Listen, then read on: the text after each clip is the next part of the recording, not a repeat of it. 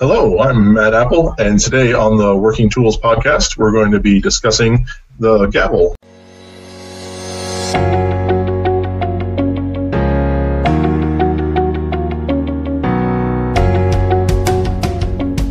Ladies and gentlemen, brethren all, welcome to the Working Tools podcast, a casual conversation around Freemasonry. First, it's important to note that our opinions and thoughts are our own and do not reflect those of our Grand Lodge or respective craft or concordant bodies. Please connect with us and ask questions, either here on YouTube or on our Facebook page. We'd also appreciate a thumbs up and especially any comments on our videos.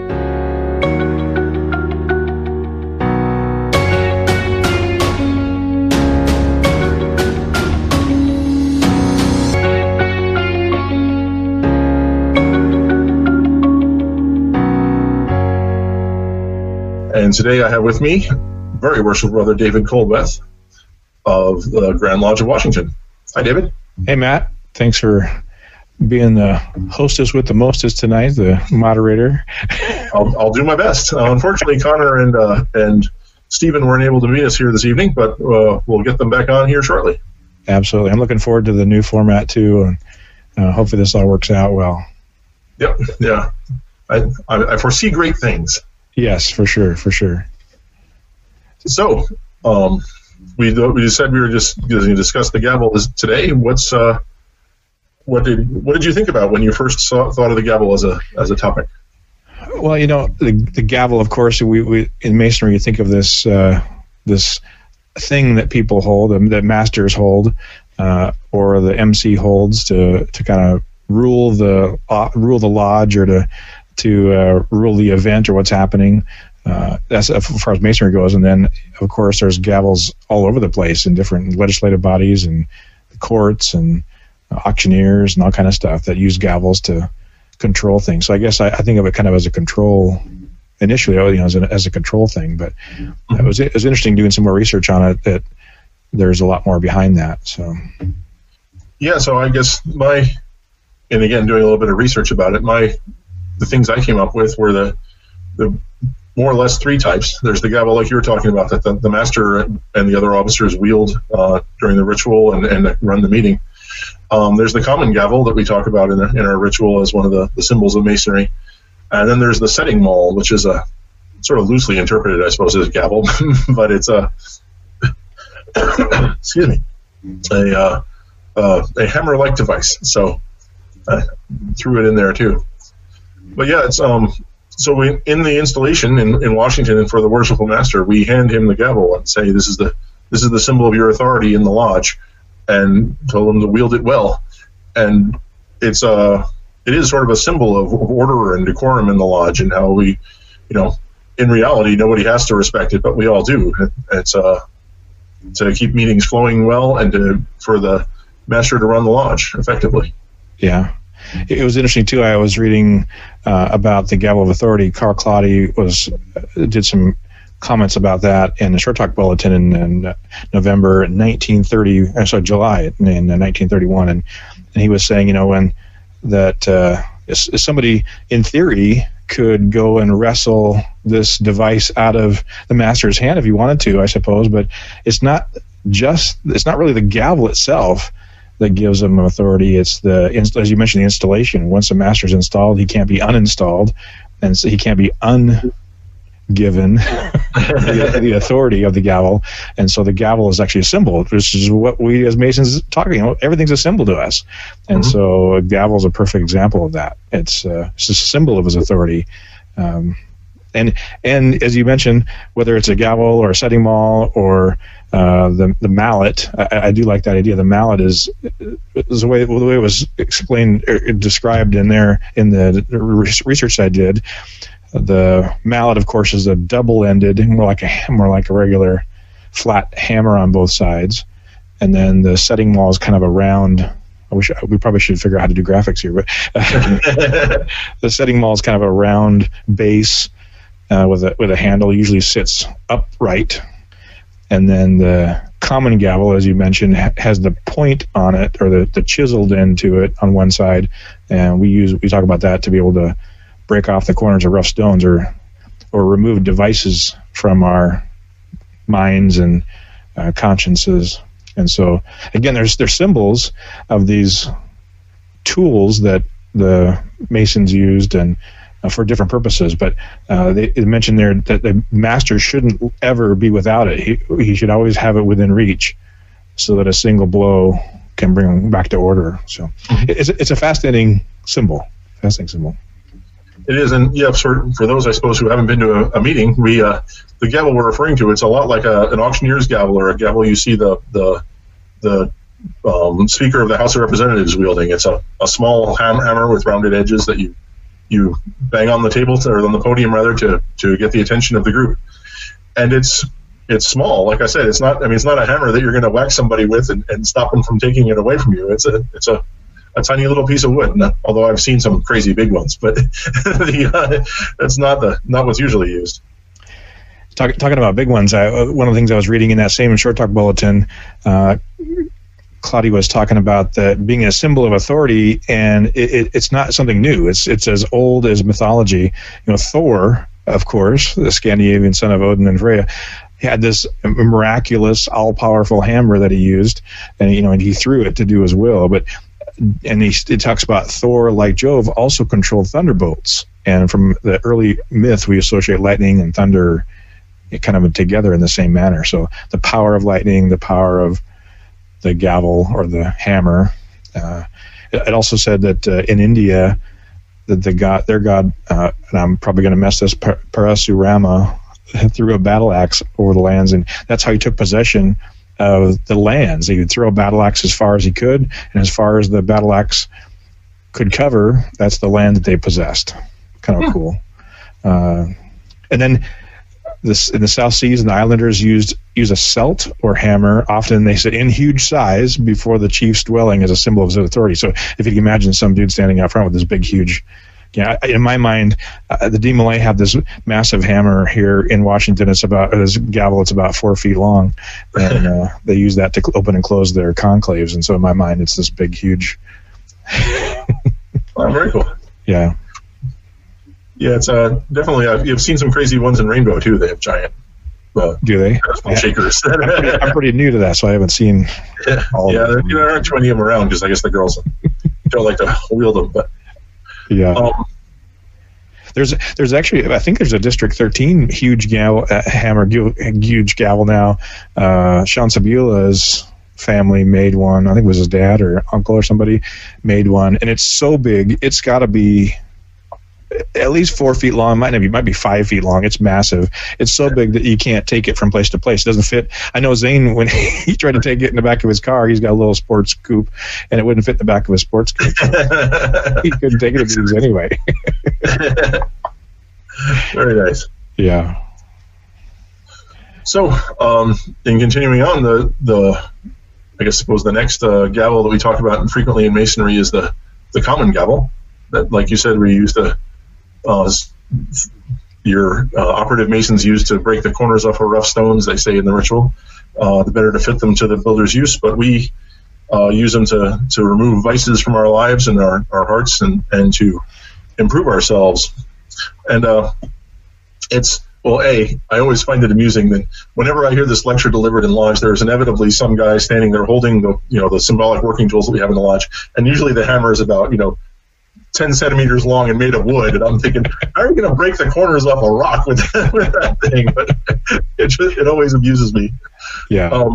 But yeah, it's symbolically is we use to move ourselves from the rough ashlar that we are coming out of the quarries, that's just walking down the streets, into being an improved version of ourselves, a more perfect ashlar. I don't know that we ever reach perfection, but it's trying to move in that direction. I think the only time I've ever heard the idea of the perfect ashlar ever being really used is unfortunately in passing. Once a man has passed on, then they consider him a perfect ashlar. But yeah, I don't know if we'd ever would make that in a living form necessarily, for sure. Mm-hmm. It's interesting. I heard years ago, I forget who told me, that one of the things about the ashlars and the gavel and the trowel, actually, to skip ahead all sorts of topics, is if you think about the rough ashlar, it's big lumpy cube of rock, and you're trying to fit a bunch of these together to form a lodge, right? You're building a building, and you've got these big lumpy rocks. You need a lot of mortar to fill in the spaces in between these rocks to get them to fit together into a building. Whereas if the rocks are smoother, the smoother they are, the more even they are, that you use that gavel to make them even, then you need a lot less mortar and a lot less effort to form a cohesive lodge that, again, like you said, never going to be perfect, but the closer we work to, the closer we get to that, the better we fit in with our fellow brothers and our fellow men in society. Very true. I wonder if the idea of again, jumping ahead, like you said, that we use the cement of brotherly love and affection to bring those together. So does that mean we don't have to use much brotherly love? Well, I mean, if you think about it, you spend a lot of brotherly love sometimes on folks that are the outliers, shall we say? Especially as deputy. I bet you have a lot of brotherly love you take with you. I'm sure I don't know what you're talking about. Yeah, exactly. Well, and as you mentioned, the gavel, you were talking about the shapes and stuff and describing it for folks. One of the definitions in Mackey talks about that the gavel, the common gavel, it's actually, he thinks it comes from the German word Gavel, meaning a summit or top or peak of idea of a pointed extremity. And so he also talks about being a gavel, like the gable end of a roof. So if you think about a house and they've got those windows that stick out, mm-hmm. and kind of in that shape, and mm-hmm. that's where the point of the gavel comes from. And so it was interesting. I didn't know about that. I didn't realize it was came from the gable or gavel end of a house. That's interesting. And that's what they used to. So when we think about the other thing I read was that that's the only time the common gavel is really used, or the term common gavel is used as in the apprentice degree. And then it doesn't really talk about the common gavel so much, or a lot of times the master's gavel ends up being more of like the mallet version without the pointed chisel. And one theory was that he doesn't need that anymore. He doesn't need, in theory, he's gone through the degrees, he's become a master mason, he's been educated and learned, and now as master of the lodge, he is no longer, doesn't need to break off the superfluities and vices of his life. He's actually now in a position to instruct and to teach people how to do that, and doesn't need the chisel pointed in anymore. I thought that was interesting. Interesting, yeah. Mm-hmm.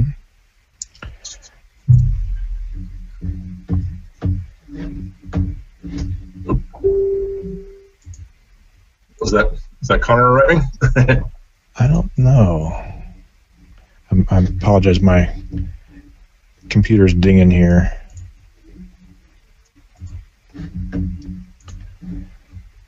The other cool thing was, as I mentioned, that the emblem is the gavel's an emblem of power, and it can, of course, be used for good or for evil or for ill in the hands of the person that uses it. And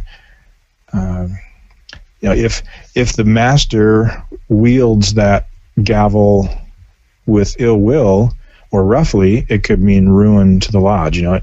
If he doesn't wield it strong enough, if he wields it weakly, then it could mean failure for the lodge. But if he wields it wisely and in the spirit of brotherly love, I love this quote. It's again from Short Talk Bulletins from Joseph Fort Newton in October 1925.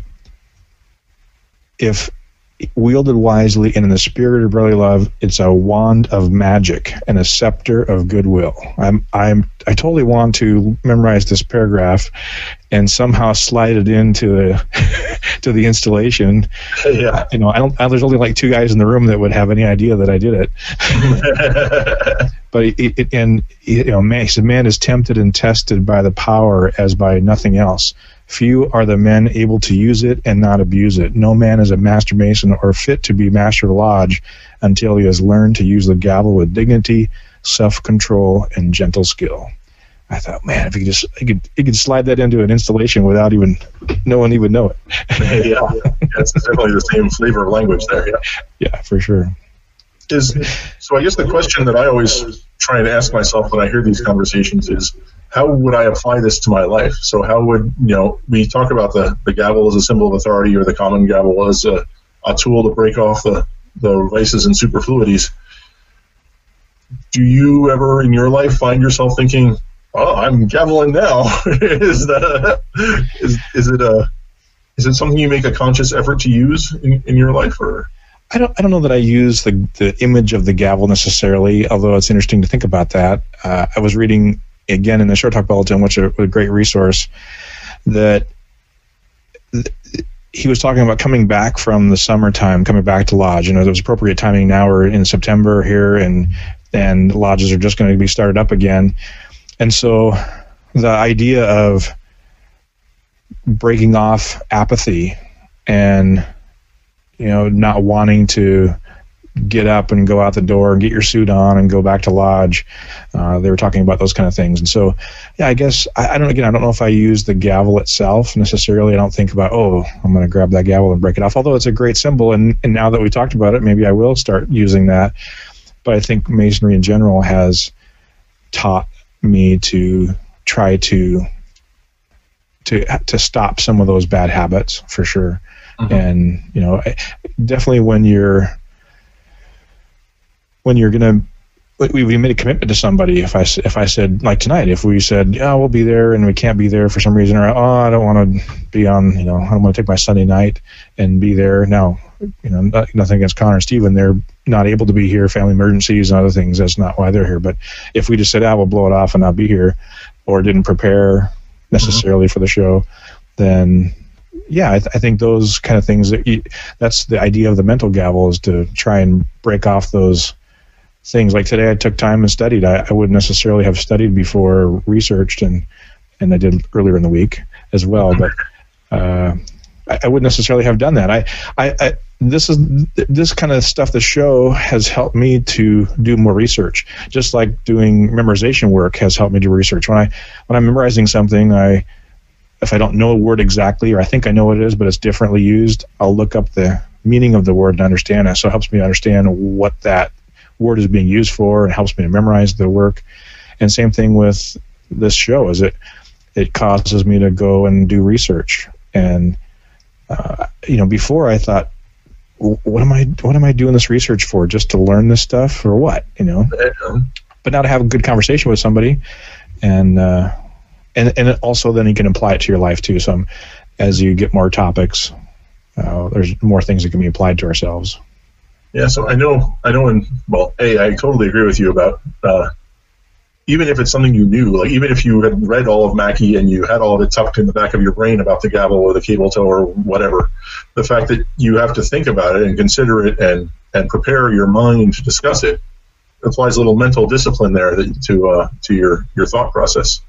Yeah. And so lately, luckily it's below the where my camera ends here, but there's some of me that I wouldn't mind gaveling off down here, and there are some other vices that I've considered in my life of late, and I've been trying to do a little self-improvement, and I can't say that every time I've thought, no, don't go to Starbucks and get the high-calorie Frappo whatever, that I don't know that I've thought to myself, using that gavel, but it's kind of getting those, injecting that temperance and that fortitude into your life. It's definitely part of that. It's part of the whole package there of the using the gavel to knock these aspects out of your life. Because I know I'm perfect now, so I've finished using it. I'm going to lay it down now. But it's an important. Again, like you said, I don't really have consciously thought about that as, I'm using the gavel, but it is an aspect of it for sure. Yeah. It's interesting. A lot of the study that I did, there were some comments about using a chisel with a mallet. And I hadn't thought about that. I wonder why, maybe there's no topic, why the chisel isn't one of our working tools. So you'd think that would be, I know they say that there wasn't sound of metal but that was afterwards, right? So at the quarry, in theory, right, there could be metal. So why wouldn't there be chisels involved? I don't know. I want to say, and I'm probably going to be wrong when I say this, that there are jurisdictions, I want to say like in Australia maybe, that there are jurisdictions where the chisel is one of the working tools. And Okay. maybe it's not Australia. I know I've heard about somewhere, because there's one that uses the pencil and the skerrit and other things. So Okay. there may just be other sets of working tools that we don't have. Well, that's great. If anybody knows about the chisel or any of the extra working tools, we'd love to have comments on the Facebook page and on the YouTube chat. Absolutely. Comment away, and we could do some more research. We could always do a follow-up video or whatever on that too. So Definitely. yeah. I was in Mackey. He says that the gavel of the master is also called a Hiram. I had never heard that before. He said, because like that architect, it governs the craft and keeps order in the lodge, as he did in the temple. That totally made sense. I had never heard of it called a Hiram before, though. It was interesting. Neither have I. That's pretty crazy. Yeah. And it makes sense. If it's, again, symbol. It's a symbol of the person that is ruling over the instruction and whatnot. Mm-hmm. Yeah, interesting. So speaking of which, I guess we should at least briefly address we discussed that the setting maul could be considered another type of gavel. So in those times, in the building of King Solomon's temple, it was a big, like you said, it was a big sort of bulbous thing with a handle on the top. And they used it essentially when they put the stone into the mortar. They used it to bang the stone around if it wasn't quite lined up right, to move it, to squish it down, to puff the air bubbles out, and also if they needed to scooch it a little bit one way or the other, they would whack it with these large wooden mallets to nudge the stones around a bit. And it's one of the symbols of masonry that we discuss in the degrees, but we might need to leave it there as far as why it is and what it is and what it symbolizes. I don't know that that's a conversation that we're willing to have on the air. Yeah, I other than in that particular degree, I don't know that the setting maul gets talked about. I don't remember it from any of our ritual necessarily, or any other degrees or any other spots. But it's interesting how some masters choose to have a setting maul versus a mallet versus the actual common gavel, again, with the chiseled end on it. It's kind of fascinating. And again, I hadn't really thought about it, that they had so many different theories behind what each of them meant or what they're symbolized. It's kind of fun. And actually, there was a guy who was master in our district, I think at the same time I was, who did that. He was from Scotland, and he apparently his relatives from Scotland got it for him. That was what he used for a gavel. It wasn't quite the bulbous shape that I think of when I think of it. It was more cylindrical, but it was still clearly not the one we are used to, like a little hammer. Yeah. One of the other things we got to figure out how to get pictures up here so we can. Head shapes. Well, we could probably post something in the Facebook chat or whatever. We could post on some images of different gavels and things so people can have an idea. Sure. Yeah. One of the things that was interesting to me too, and again in the Short Talk Bulletin, Carl Claudia again in 1924 was talking about the giving courtesies or giving honor essentially to the gavel and to the master. The master is all powerful in our jurisdiction. I think at any lodge, the master is all powerful. He can refuse any motion or put any motion. He can rule any brother out of order or any subject, and he can say what he wants. He can or what he won't. He can permit what he wants to be discussed or not discussed. And if someone thinks he's not been fair or arbitrary or just, he can, of course, they have redress and they can go to the Grand Lodge and they can be appealed. But in the lodge, the gavel is the emblem of authority and it is supreme. And when a brother's wrapped down, he should at once obey without further discussion, period. And he said, it's very bad manners to do otherwise, and indeed it's close to lying between not only being bad manners, but also a Masonic offense, which I thought I don't think I've ever really heard that before, that not listening to the gavel is almost a Masonic offense if the master raps and you don't come to attention, essentially. Yeah. It's interesting. And that's the difference between going to refreshment and going off session. In our jurisdictions, there's a unique status called off session. And then also it's not at ease. It's I'm drawing a blank, Matt. or is it ease? There's not an ease. There's yes, freedom from restraint. Free from restraint. There you go. Yeah, and I remember in the code it talks about being free from restraint. You must be able to come to attention with a single rap of the gavel.